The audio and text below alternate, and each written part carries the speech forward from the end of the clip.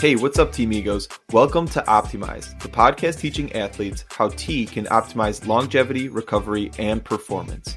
My name is Vince LaPalooza, and I'm a Brazilian Jiu-Jitsu purple belt who has been drinking tea for over 10 years now. And my mission is to teach you how to work with tea so you can recover quicker, play longer, and be more competitive in your athletic pursuits. The health benefits of tea have always been discussed in the sense of antioxidants, anti-cancer properties, and other physical responses. While these are valid and need to be discussed, have you ever thought of working with tea from the mental, emotional, and spiritual aspect? Have you ever thought how these aspects affect your athletic performance? Well, today, my guest, Suzette Hammond, and I are going to explore those mental, emotional, and spiritual aspects of the tea practice, and in doing so, learn how this can help with performance and recovery in our pursuits. Suze is a certified trauma-informed yoga and meditation teacher, amongst being an award-winning tea educator, and is actively bringing together two deeply therapeutic physical studies and philosophical traditions. In this episode, you are going to hear how through these practices, Suze and I were able to introspectively discover we weren't living our true lives and needed to pursue what brought us true joy. So grab your tea, sit back, relax, and enjoy this show.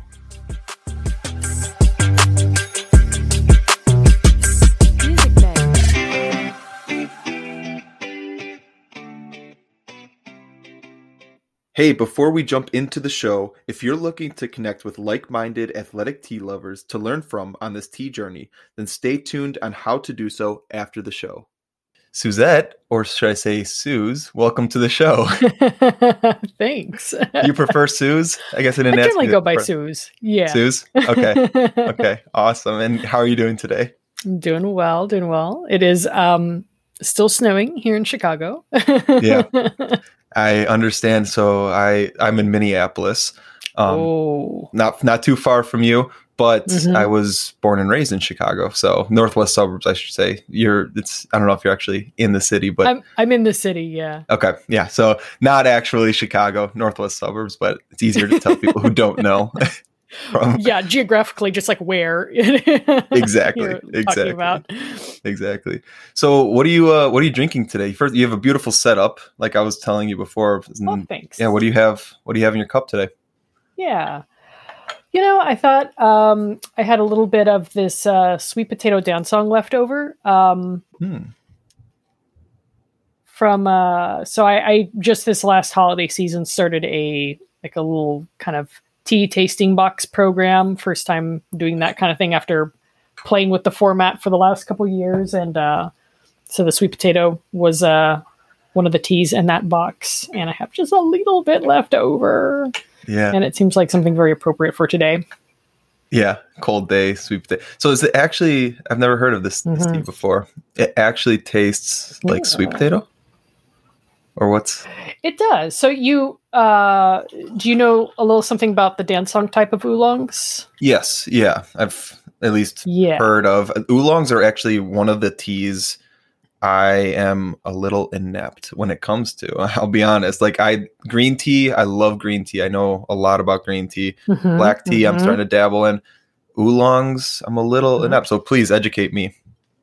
Yeah, it is a huge variety of tea, because when you can think about that, it's basically where white tea leaves off and then all the way up until like black tea, right? So it's like this huge category of tea. And there's so many different types and styles. And so this style is generally pronounced dancong, although it's spelled dancong.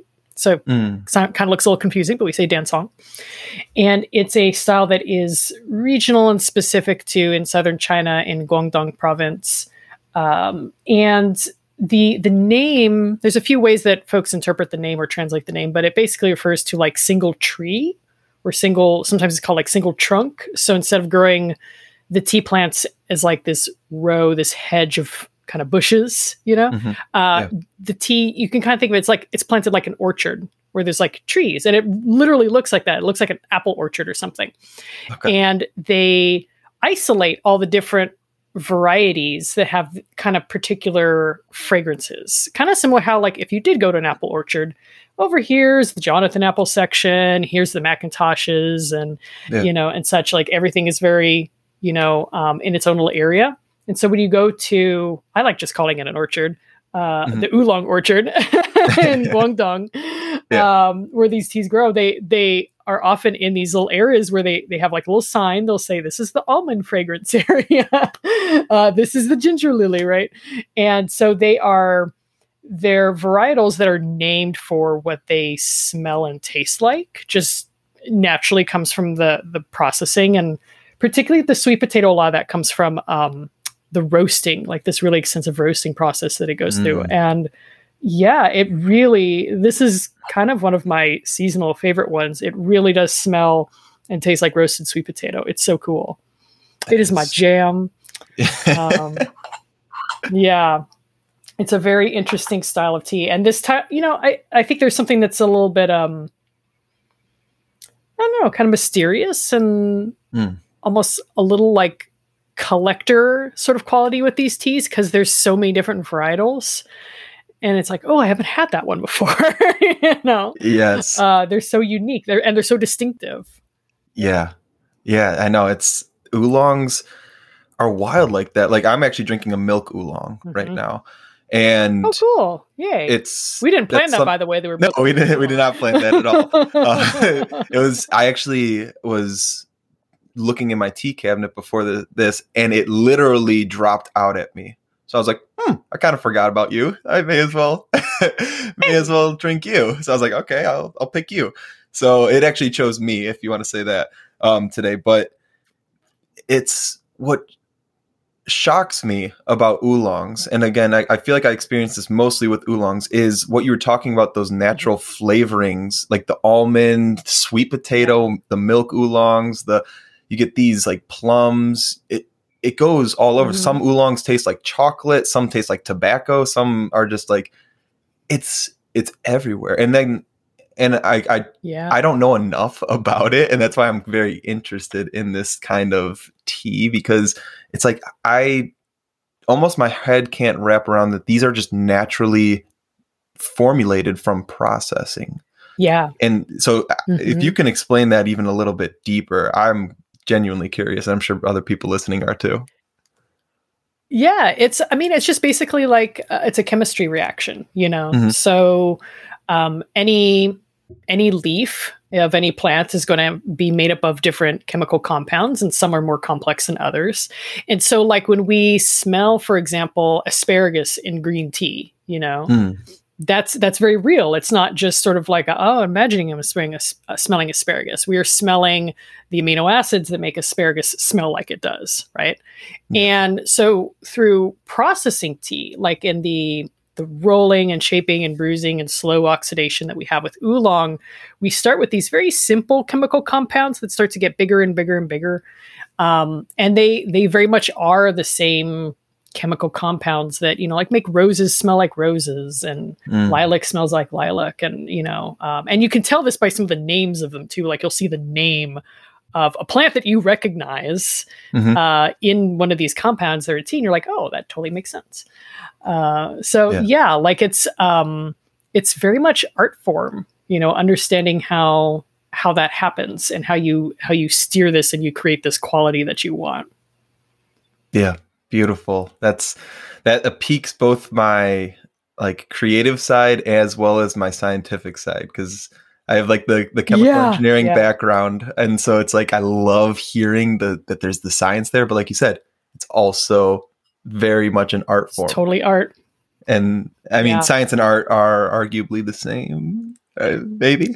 Yeah, no, totally. Like when you watch tea makers at work, like that is, it's pure art form. It really is. And it's like their whole body, like smelling the leaves and touching them and just understanding like by tactile senses what it is and what stage it's at. And it's just, that's pure practice and pure art form, And yes, we understand what goes into it because of science and study of the chemistry of tea.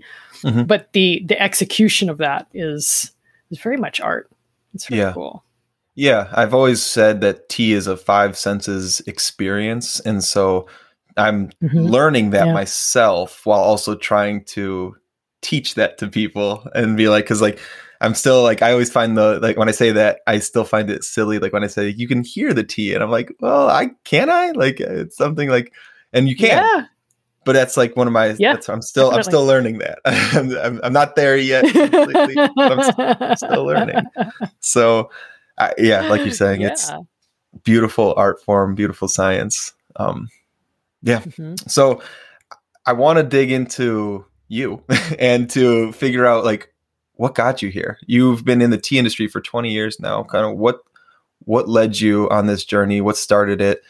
Have you been drinking tea since birth, or like what? Just I need to know the full Suzette story. Yeah. I mean, let's see. Where's a good place to start this? I will say, like, on perhaps a way of describing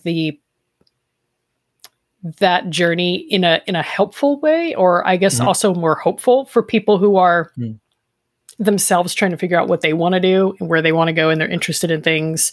Because sometimes we hear about or we read people's stories, we get only this like little slice view of what that was like to be them and how they got there, and you think like, oh well, I can't do that, you know. It would be too difficult for me to try to do something like that. So my tea story professionally actually began in 2003, and it kind of began. It was basically just like a life transition or a change. So I had just gotten laid off from my job. Let's just say this right there. It's an October day. It's Portland, Oregon. Yeah. It's cold. It's rainy. I go to a park. I'm sitting down. I'm on the phone with my partner, and I'm just crying.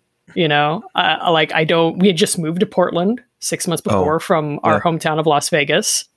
Okay. And I'm just like, I don't know what we're going to do. Like, this is we relocated for this job. This is my career, what I was supposed to be. And at the time, I worked in news. I was a journalist. So I worked as a newscast producer. And I'd been doing that for about 4 or 5 years. And I really loved that field. I liked the skills that I learned. And I liked how, it's really freaking challenging making live television. It's so hard. It's such a very like present moment activity when you are live on the air doing something and someone's receiving it in real time and there's no editing, right? Because it's live. Right. But it was so hard. It was so stressful. And I knew ultimately I kind of already had this feeling that I looked at people who were in this field for like 7-10 years longer. And I'm like, I don't think I could do that. Like, this is hard. Yeah.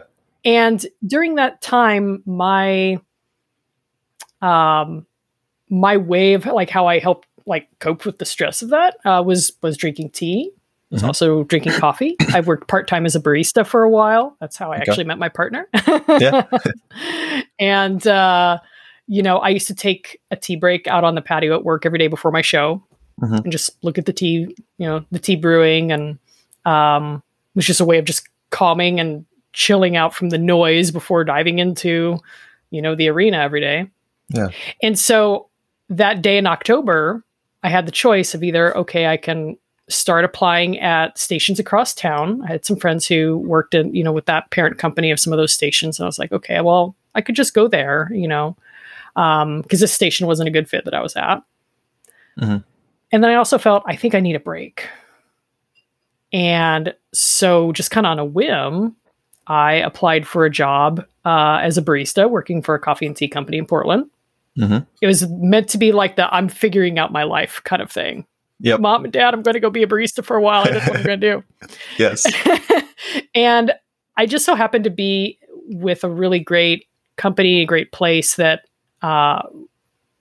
valued education, valued training. I did have a little bit of a barista background, but not nearly as much as like what we got into here. And very quickly, I just really fell in love with tea and with teaching, and started, leading classes for coworkers and taking part in bigger events. And a few years into it, I just realized I don't think I'm going to go back to news. I don't think I'm going to try anything else. I think this is what I want to do. Yeah. And I worked in the industry for different companies and different trade organizations for about 13 years. Loved that. Loved all of the, putting to use what I had learned as a journalist and as a producer of just juggling so many different things and doing research and communications, storytelling. I loved that part of it. But about 13 years into it, I realized I'm also kind of at another crossroads here, because this is not fulfilling in the whole of what I needed. Because my own tea practice by that point had evolved to be something very personal. I studied tea ceremony. I practice tea in just a much more personal way. I've, shared with you before, like Thich Nhat Hanh, who passed away recently, is a root teacher of mine. So, I study Zen Buddhism in the Vietnamese tradition. And so tea really meant something more to me, but my professional identity of tea was like this one thing of like technical trade and training classes. And, we didn't talk about like the emotional part of that, right, of tea. And so about 7 years ago, I became self-employed, and again, made that choice of like, I could either start, this hamster wheel again, or I could do something new. And so 7 years ago, when I took that leap and decided to be self-employed for keeps, and started Being Tea. So that's my company. We do education and training, and doing it in a more balanced and holistic way, because I was tired of being two different versions of myself. And so that's where I am now. That's You're beautiful. chatting with you 7 years later. Here we are in the present. Here we are. No, that's beautiful. That's I would say for me personally, that's actually very inspiring. I am on a similar journey where as of the new year, I'm employing myself. Like I'm self-employed. I'm trying to pursue this tea world too, and seeing where life takes you. So it's very similar. I went through same things of like seeing where people are in my job, like 10 years from where I'll be like, that doesn't fit me. Yeah. Like that's not where I want to be. I'm like, okay, that's cool. Like, I'm glad I know that now.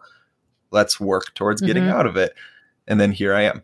So it's, and I know you're not alone. I know I'm not alone. Like we're not alone in this. Like there's other people listening to this that are. It's a very lonely path. It feels like in that moment, but you're not. Like there really are people who are going through that same thing. Exactly. And it can be stressful. It can be, I mean, right now I'm on a kick of like motivation and feeling good, but like those self-doubts creep in all the time and stuff like that. And it's good to have. Definitely. Yeah, it's good to have those things to fall back on, whether it's like your tea practice or something that you can ground yourself, remind yourself, be back in the present, and then continue moving forward because you made this decision because it's truly who you are. So it's like, you gotta. It's like a moment of clarity, Yes. Yeah.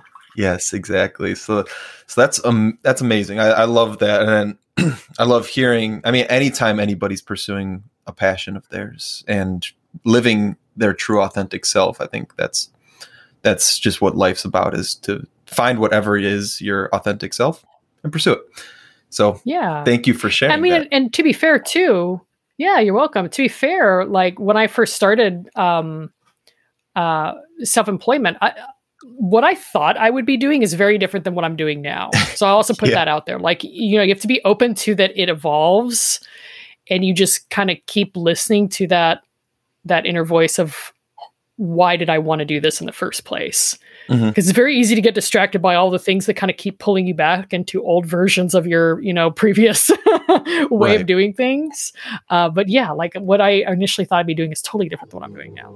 And that's great, Yeah. Oh, it's amazing. And actually, so a question on that whole listening to yourself and kind of hearing that. I'm curious what you mean by that. Because I've had people ask me, like, when I've made decisions, like bigger decisions, like how did I know that these were the right decisions? And like, I've told them my response, but I'm curious, like, how did you know that this was truly what you wanted to do and should pursue? Yeah. Like I said, for me, it was the awareness that I had been starting to create two different versions of myself, and that there was the professional and there was the personal. And I was really tired of kind of putting on airs and trying to be one thing and it's not like I was lying to anybody. It's just, it wasn't the full thing. There just wasn't a space for talking about it. I mean, so for example, in the tea industry, when we want to talk about health benefits of tea, we largely relegate that conversation to talking about like antioxidants and label claims that you could put on a tea, and, you know, what sort of things that we can say it treats or prevents this disease. We completely negate mental health. We don't talk about emotional health, and spirituality is off the table. And that severs tea from its traditional cultural roots, right? Like tea it's not a commodity product. It's always been so much to other people. And so when I started noticing that, just even like on a technical level, that there were things that I couldn't talk about or couldn't share, or if I'm representing a brand, like I can represent them in this one way, but I can't do these other things.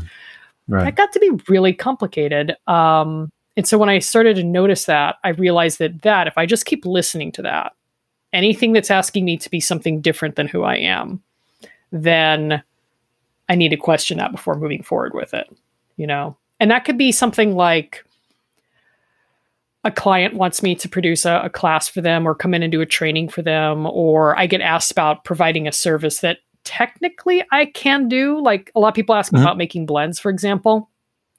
Technically, I have a bit of the background for that, right? I've managed tea programs. I've developed tea blends. That's not my area of expertise. It's never been my focus. My focus for my entire career in tea has been education. Okay. So just because I can do it doesn't mean that I want to do it. And so it's like that, you know, asking about, okay, is this going to keep me on that road of being clearer and truer to what I want to see happen in tea? And if it's just a distraction, maybe I can let go of that. Maybe I don't need to do that. Yeah. And that means saying no to some jobs too. You know, but yeah, for me, that's my measuring stick, is like, is this something that's going to put me back in that position of being like, here's a version of my identity that is different than how I want to be. And if it is, then that's not for me. Yeah. That's all. I love everything. I'm curious. What was your answer? How do you answer that? That's a good question. Throw it back at me. Well, first, before I say that, I do want to say thank you for mentioning the health benefits thing about taking it past just that. I call it the physical health benefits, like you said, the antioxidants, the polyphenols, stuff like that. I call those the physical health benefits.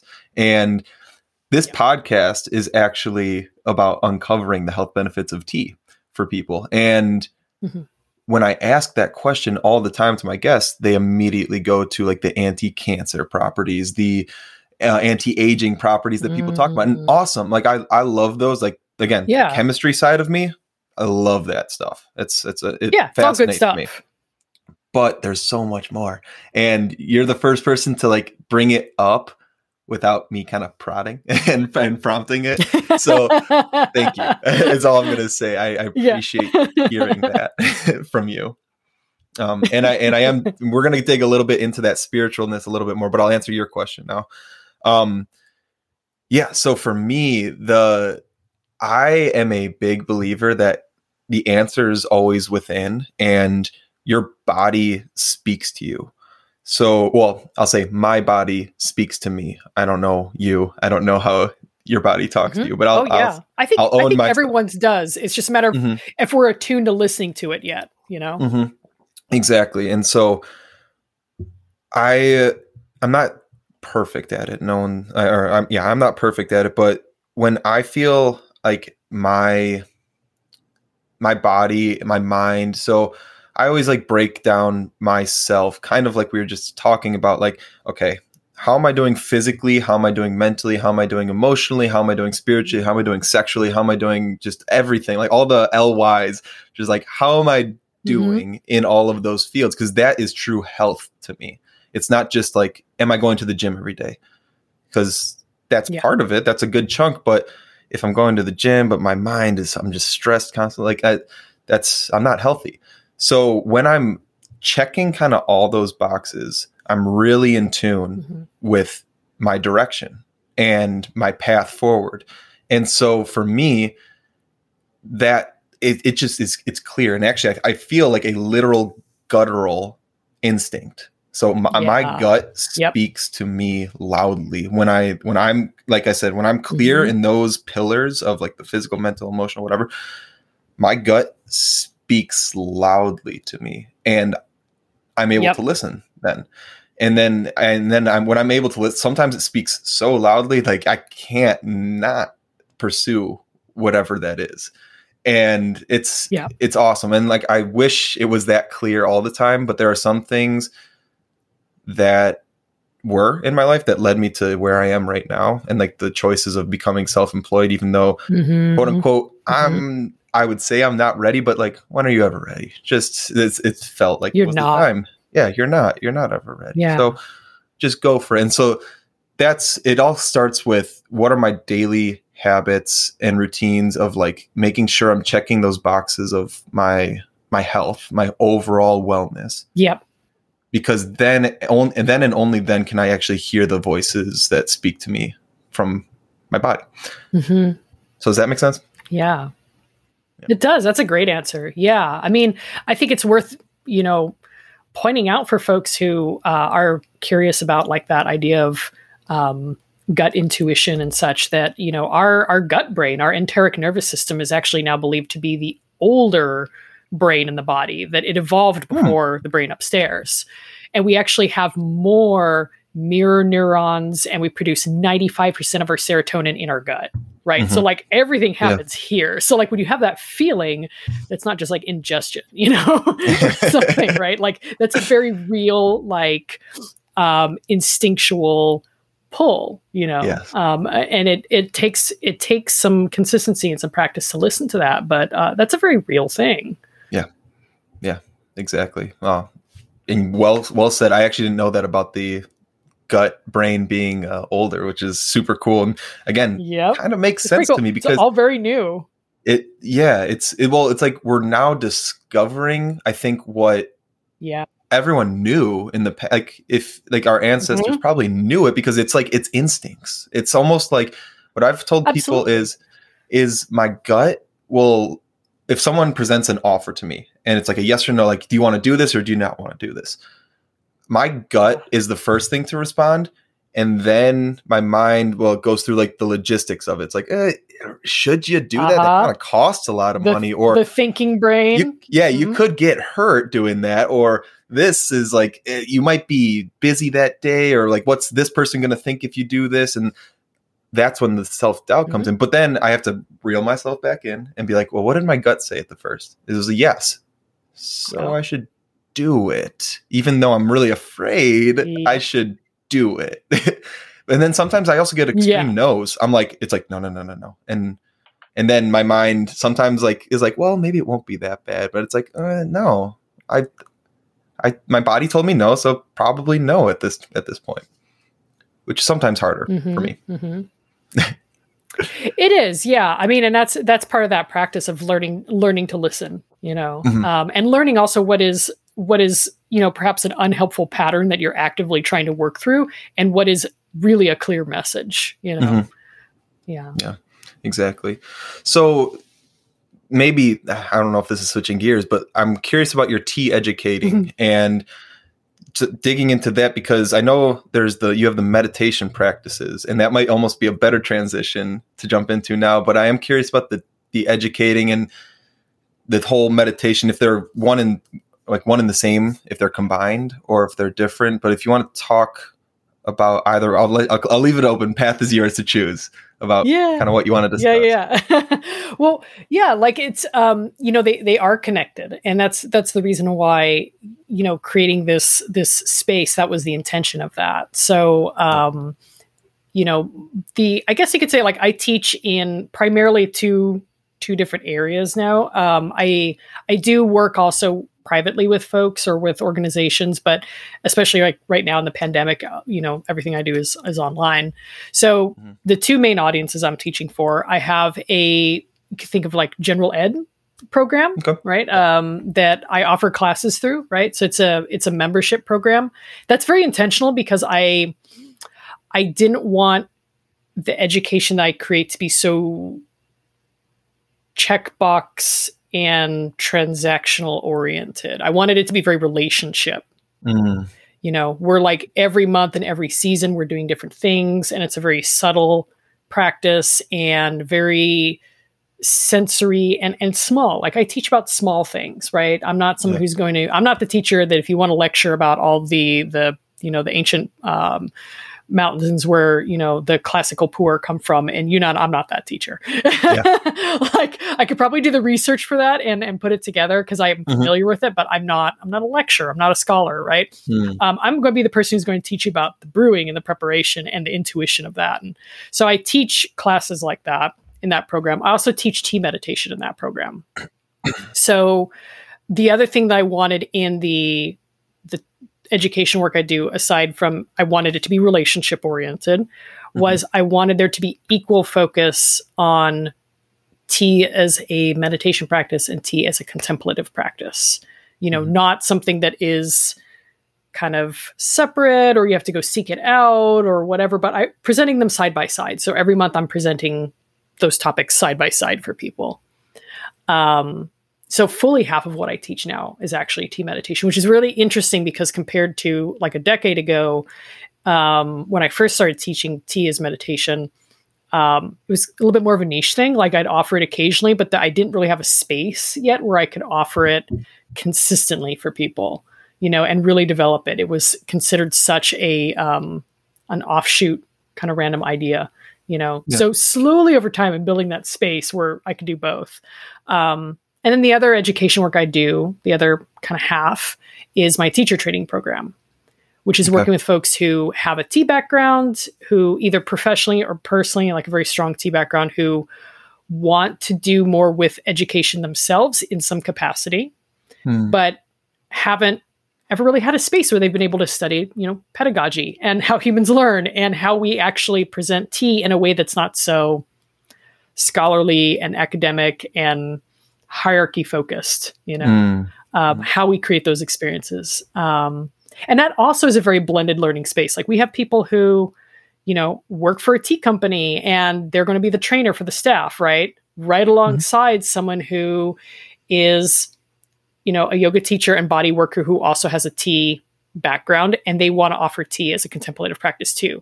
And so that these two students can be in the same space, studying together, learning from each other, is radically different than like how I, experienced tea in the industry coming up, where all the people in the room, it was assumed that you all either worked for companies or you all had a business or you were industry trade for, we excluded a whole lot of people. We didn't have like bloggers and podcasters and yoga teachers and things like that in the room. We didn't, it was very barriered who got to be in that space.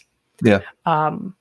And so I really like that these two spaces are so blended, and it's very much about that, the physical and the sensory alongside the emotional and mental and spiritual. Beautiful. You said a word, pedagogy. Is that correct? Yeah. Can you define that? It's a study of learning. The study of learning. Wow. Yeah, I just learned. There used to be like kind of variations on that. It used to apply specifically to children's learning, but now it's more broadly accepted as it's the study of education. It's a study of how we learn, right? And, for example, classroom teachers, when going to school to learn how to be a teacher, you actually would have to seek out opportunities to study pedagogy, to study like adult learning theory and experiential learning theory and how we learn and structure of things. I have teachers in my space who are like, yeah, I didn't study this in school. Like I had to seek it out if I wanted to learn about how to teach. Right. And I'm a teacher, Yeah. Yeah. Right. And so I really wanted in the T space for there to be a place where people could go to study how to teach. Yeah. Because again, like I didn't have that growing up in the T world. And I wanted to see that. I wanted to see a space where we have that.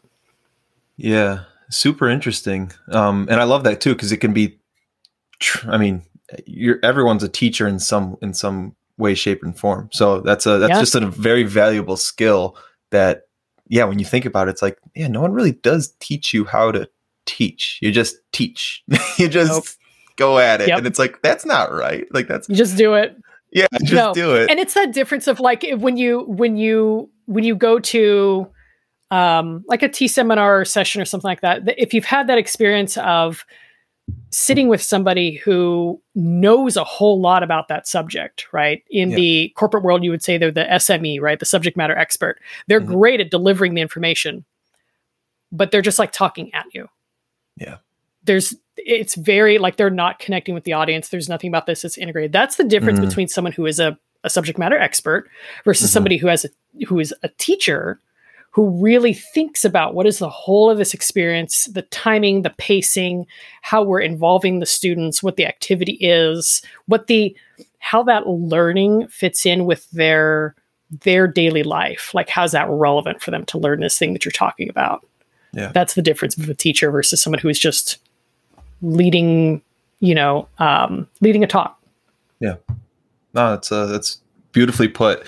And it goes back to the whole relationship building that you're creating. That's where I've learned the best. That's where just people get the most out of life, is when relationships are being built and you're able to understand each other and even though you come from different places, you're able to come together and learn from each other and build this relationship. And then that builds a strong community too, which life's about community and doing that. So that's beautiful. You do have something about trauma-informed classes. What exactly is that?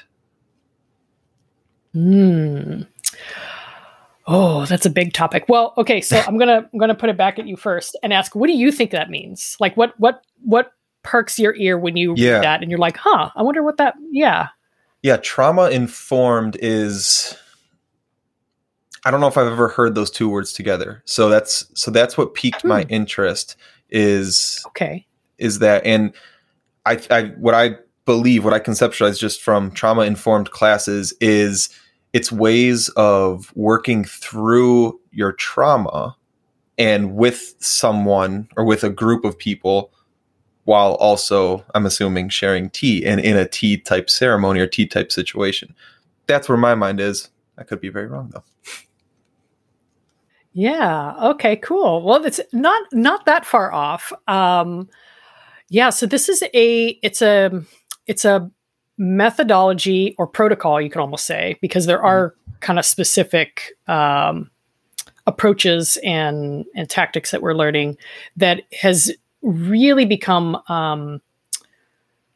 a focal point, not only in just classroom education, like I follow and learn from a lot of classroom educators, but also in some other spaces, particularly in social justice, among people who are like body workers, right? Because you have such a close and intimate relationship with students and students through their bodies, right? So like yoga teachers, there's trauma-informed yoga, for example. The reason for bringing that awareness into really any education space is it's the recognition that almost all human beings at this point have experienced something that is traumatic in their lives, something that that's a sensitive point. I mean, like, we are living through a huge collective trauma right now in this pandemic, right? Yeah. Like, this is probably like the best example of that, right? Yeah. How much of our lives and our systems have been uprooted because of this and continue to be so. And the years of processing and reckoning that's going to happen as a result of this whenever we get through the pandemic stage of this and get more into the endemic kind of coping with it, right? And so a trauma-informed practice teaches educators to understand and acknowledge what that means. Like, what does trauma do in the body? What does it do to a community? To the person who directly experienced it, as well as folks around them, right? So there's like inherited trauma. An example of that would be looking at the descendants of folks who survived the Holocaust, right?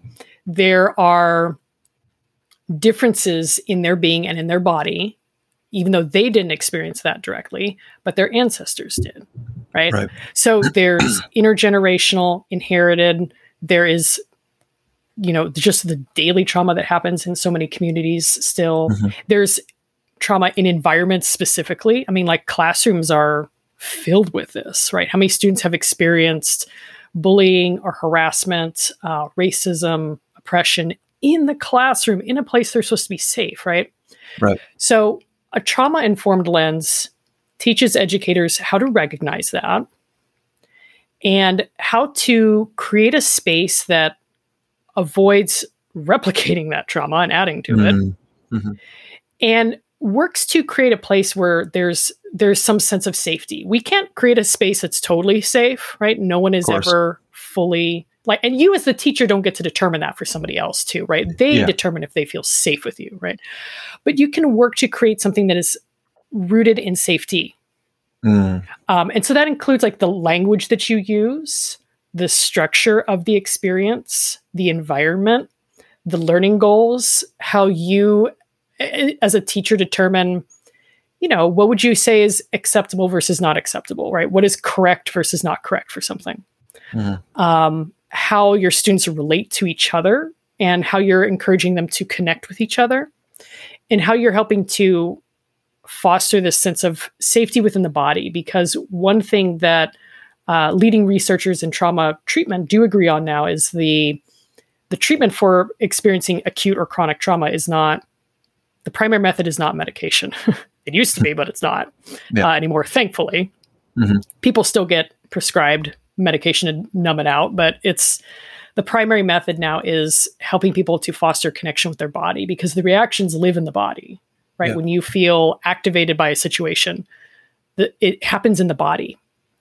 And so if we can foster a sense of being able to come home and feel safe here, we can start to work through and heal some of that over time, of course, right?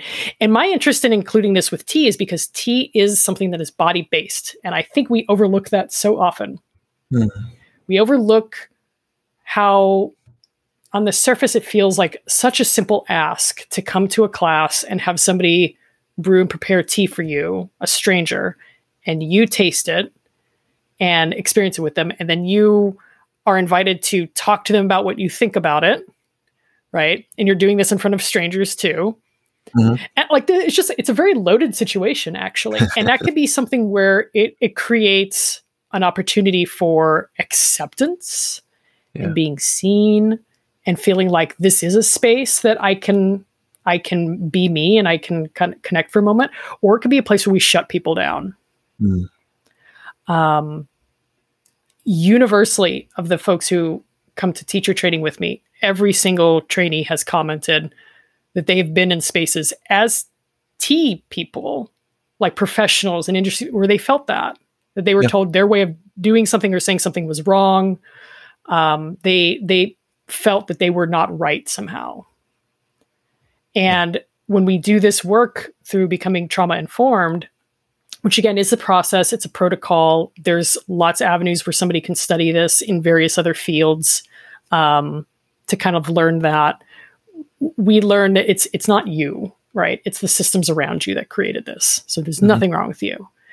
And we can create something that's better for the folks who will come after us. So that's why all of my classes have this approach. All of them incorporate, there's not like a trauma-informed specific class. Like all of them incorporate this.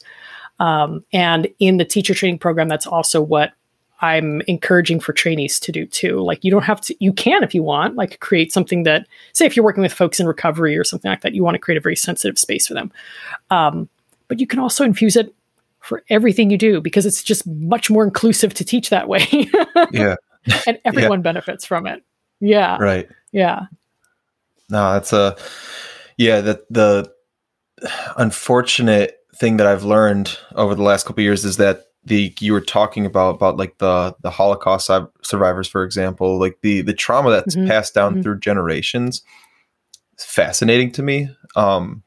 It's remarkable, like how just genetically trauma can alter you, and you can pass that gene along to other people, and that's stuff it's so unfortunate. And I've heard like it's up to like 10 generations. So there's stuff that people that I don't even know who my ancestors are, like I'll never know who they are.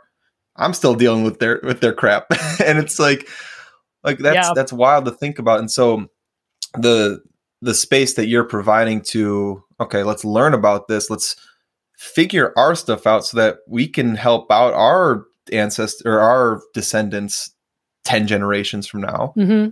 That's a cool way of like kind of thinking about it and looking at it. And like you said, it's open. I mean, it's something you can do every single day in every interaction you have with people. Like you said, the words that you choose, the just being intentional with everything. And it's hard. It's because you're not going to be intentionally like present in every moment, and you're going to slip up. But then you can also be consciously aware. That's like, oh, I kind of slipped up and I made a mistake. And then you can go and you can reconcile those mistakes. And it's all coming back to just being present. From what I'm picking up on, it's just like bringing it back to like coming back, being aware of yourself and what you provide to a room. Like when you step into a room with other people, you bring an energy.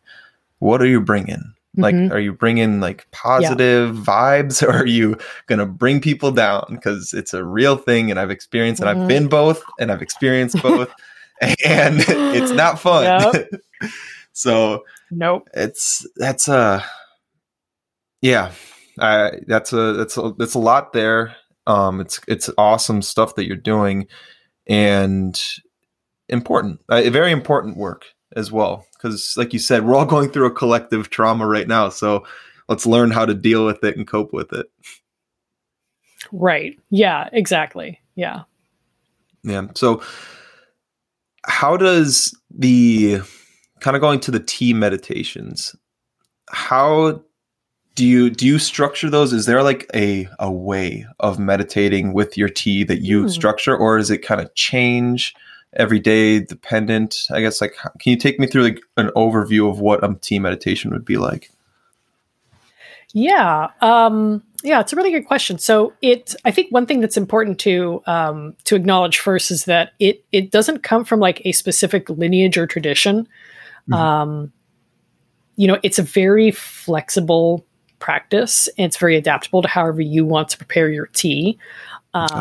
You could work with it Gong Fu style, right? You could also, a lot of times my kind of default, most common way I teach people is working with tea in a bowl, because it's very portable and personal and simple. Like you don't have to, if you're new to working with a gaiwan or a small pot or something like that, that takes a little bit of your intellectual energy in that moment that you're not focusing on yourself, right? So we can work towards that. So we do tea in a bowl. And, using that as the means of training ourselves for how we pay attention, what we're noticing, and also how we're paying attention, noticing what's happening in our body too, is typically how I do it. And the practice that I offer it's a guided one too. So, and by that, I mean, like, it's narrated the whole time. If somebody's ever gone to, like, say, a guided meditation or a yoga nidra, for example, I study yoga nidra too. That's a narrated meditation the whole time versus something that's done in complete silence. And the benefit of that, again, kind of speaking to that trauma-informed piece, silence can be uncomfortable for people for a whole wide variety of reasons, right? You can experience, you're fidgety, you're bored, you're uncomfortable, right? You may also have been in places where silence was not something that was restorative or peaceful for you. It was a terrifying situation, right? So when things are quiet, you don't like it, right? It's uncomfortable for you. So meditation then that is guided and narrated can be very supportive. And it's not something where, like, sometimes people might feel a little self-conscious that, oh, if I were really meditating, I'd be able to sit here and be completely quiet by myself. And, but I'm I'm not that good of a meditator, so I need a narrator or a guide. That's not true. Like guided meditation, same thing with like dream work too. In indigenous cultures, that is something was like ancient. That's really ancient. Like that has been around for so long. So it's not like practicing with a guide is a lesser form, right? If anything, it's a more compassionate form. And so the style that I lead most of the time is guided. And then there are some sessions I do where I like to call it a structured silence. So we'll start with an activity together that's a little guided and then have a period of time where you're on your own and we're quiet. But it's in Thich Nhat Hanh's tradition, they call this noble silence. Noble silence means if you don't have to talk, you don't. But it doesn't mean that like no sound can be present, right? It's not a severe kind of thing. So yeah, people are free to move or shift or make noise if they want, but they're just trying to find what is a lesser level of noise within that feels like it's supported and comfortable for them. Yeah. So this is something that's just coming to mind with like if for people who, and this is just because you use the example of people are uncomfortable in silence, like, and that's maybe due to a past trauma that I or you don't know about. What do you think about like the concept of kind of sitting in that silence to see what those demons are and like to like confront them head on?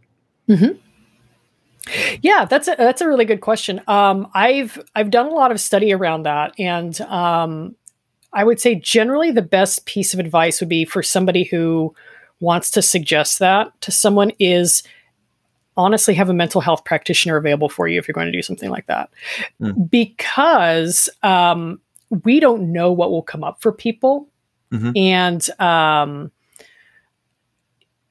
if we're not trained mental health experts and clinicians, we're not fully prepared to receive that and do something for them. And even also in that moment, if you were somebody's tea teacher, you cannot also be their therapist at the same time, right? It's like a duality that, it's clinically unethical.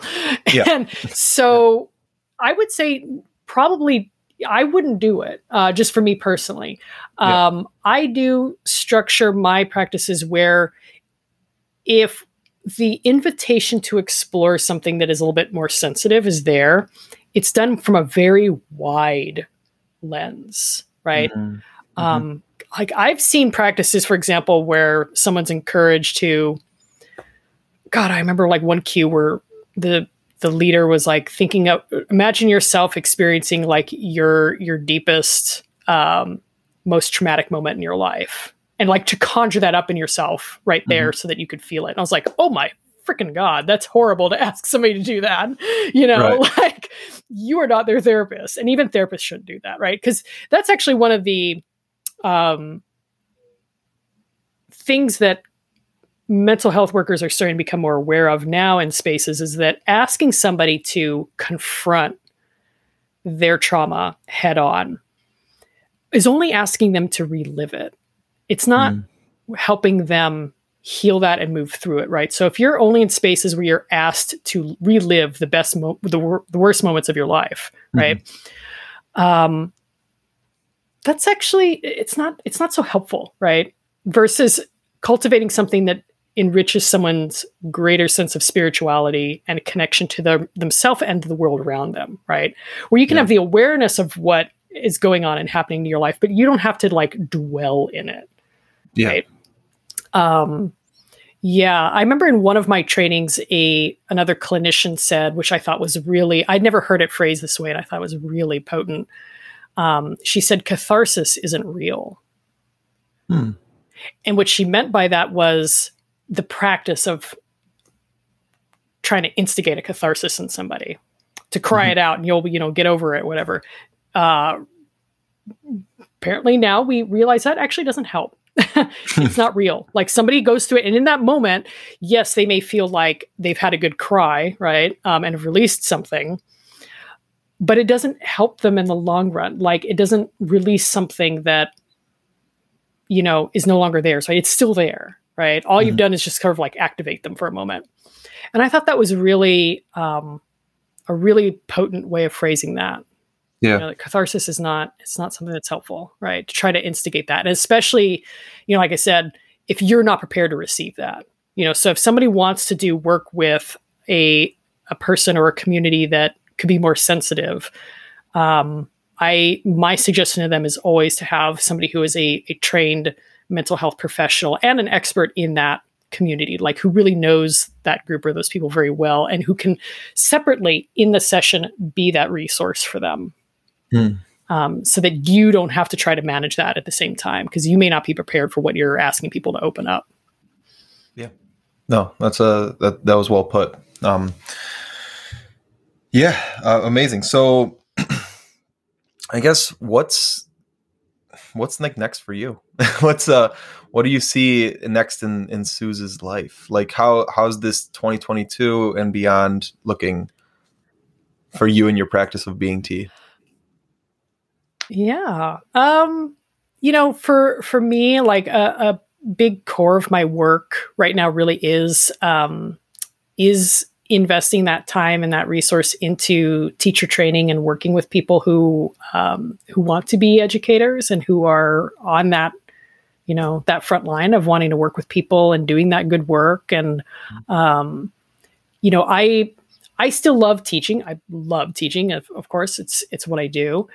I have over the years, like, become comfortable with the idea of, you know, I mean, I'm getting older. I don't have the same energy to do things like I used to.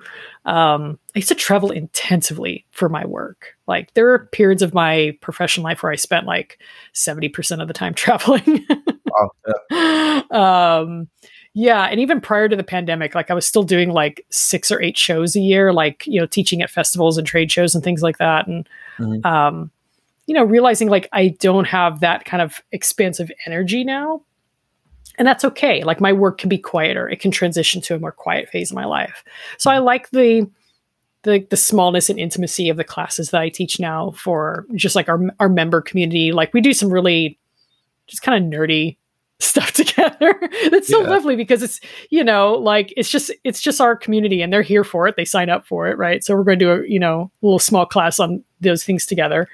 And then, you know, for the teacher trainers, like, it's more of a realizing like you're the ones who are going to pick up this torch now. Right. And so how can I leave this world a little bit of a better place? Right. And I'm really invested in that work, in mentoring and teaching and working with others, so that there are more spaces available, you know, like I basically creating the spaces I wish I had when I was coming up, you know, so I didn't have to think that this one way of doing or being things was the only way. Right. It got me far. Like, I wouldn't change anything about that experience, but, yeah, like it's just very, it's just a lot to think on, like what more there could have been, you know? Yeah. So that's mostly what I'm focusing on, is, thinking about the next folks who come after. That's beautiful. Awesome. Well, if people want to work with you, where can they go to contact you and find out more about your work that you provide? So I am on social media, Instagram and Facebook at Being Tea. So that's being like human being. I also am on Twitter, but I'm more of a lurker on Twitter. I don't really tweet very much. Yeah. I don't know what to do with Twitter. I just read stuff. I follow other people. Yeah. So I'm there, but you know, you're more likely to find me on Instagram. My website is beingtea.com. Folks can also email me at hello@beingtea.com if they'd like to chat a little bit more and just get a sense for other programs that we do here. I teach weekly live sessions that also are available for drop-in. So I do have, you know, like I said, the membership program, but there's two other spaces I teach in. Tea meditation on Friday mornings and Sunday mornings that are available for drop-in anytime. Somebody can come to a session and just check that out and see what they think of the practice. So there's lots of places where folks can reach me and learn a little bit more. Amazing. Yeah, and I'll be sure to include everything on the show notes. But thank you, Suze. This was a beautiful conversation, and Thank I think you. an important one too. Appreciate it. Yeah, of course. Well, have a great day. Thanks for tuning in to today's episode. Remember to check the show notes for all links. If you want to optimize your longevity, recovery, and performance, then join our free Optimized Facebook group now so you can interact with other athletic tea lovers and learn from their experiences. All you have to do is click the link in the show notes and follow the prompts. Thank you for being here and have a beautiful day.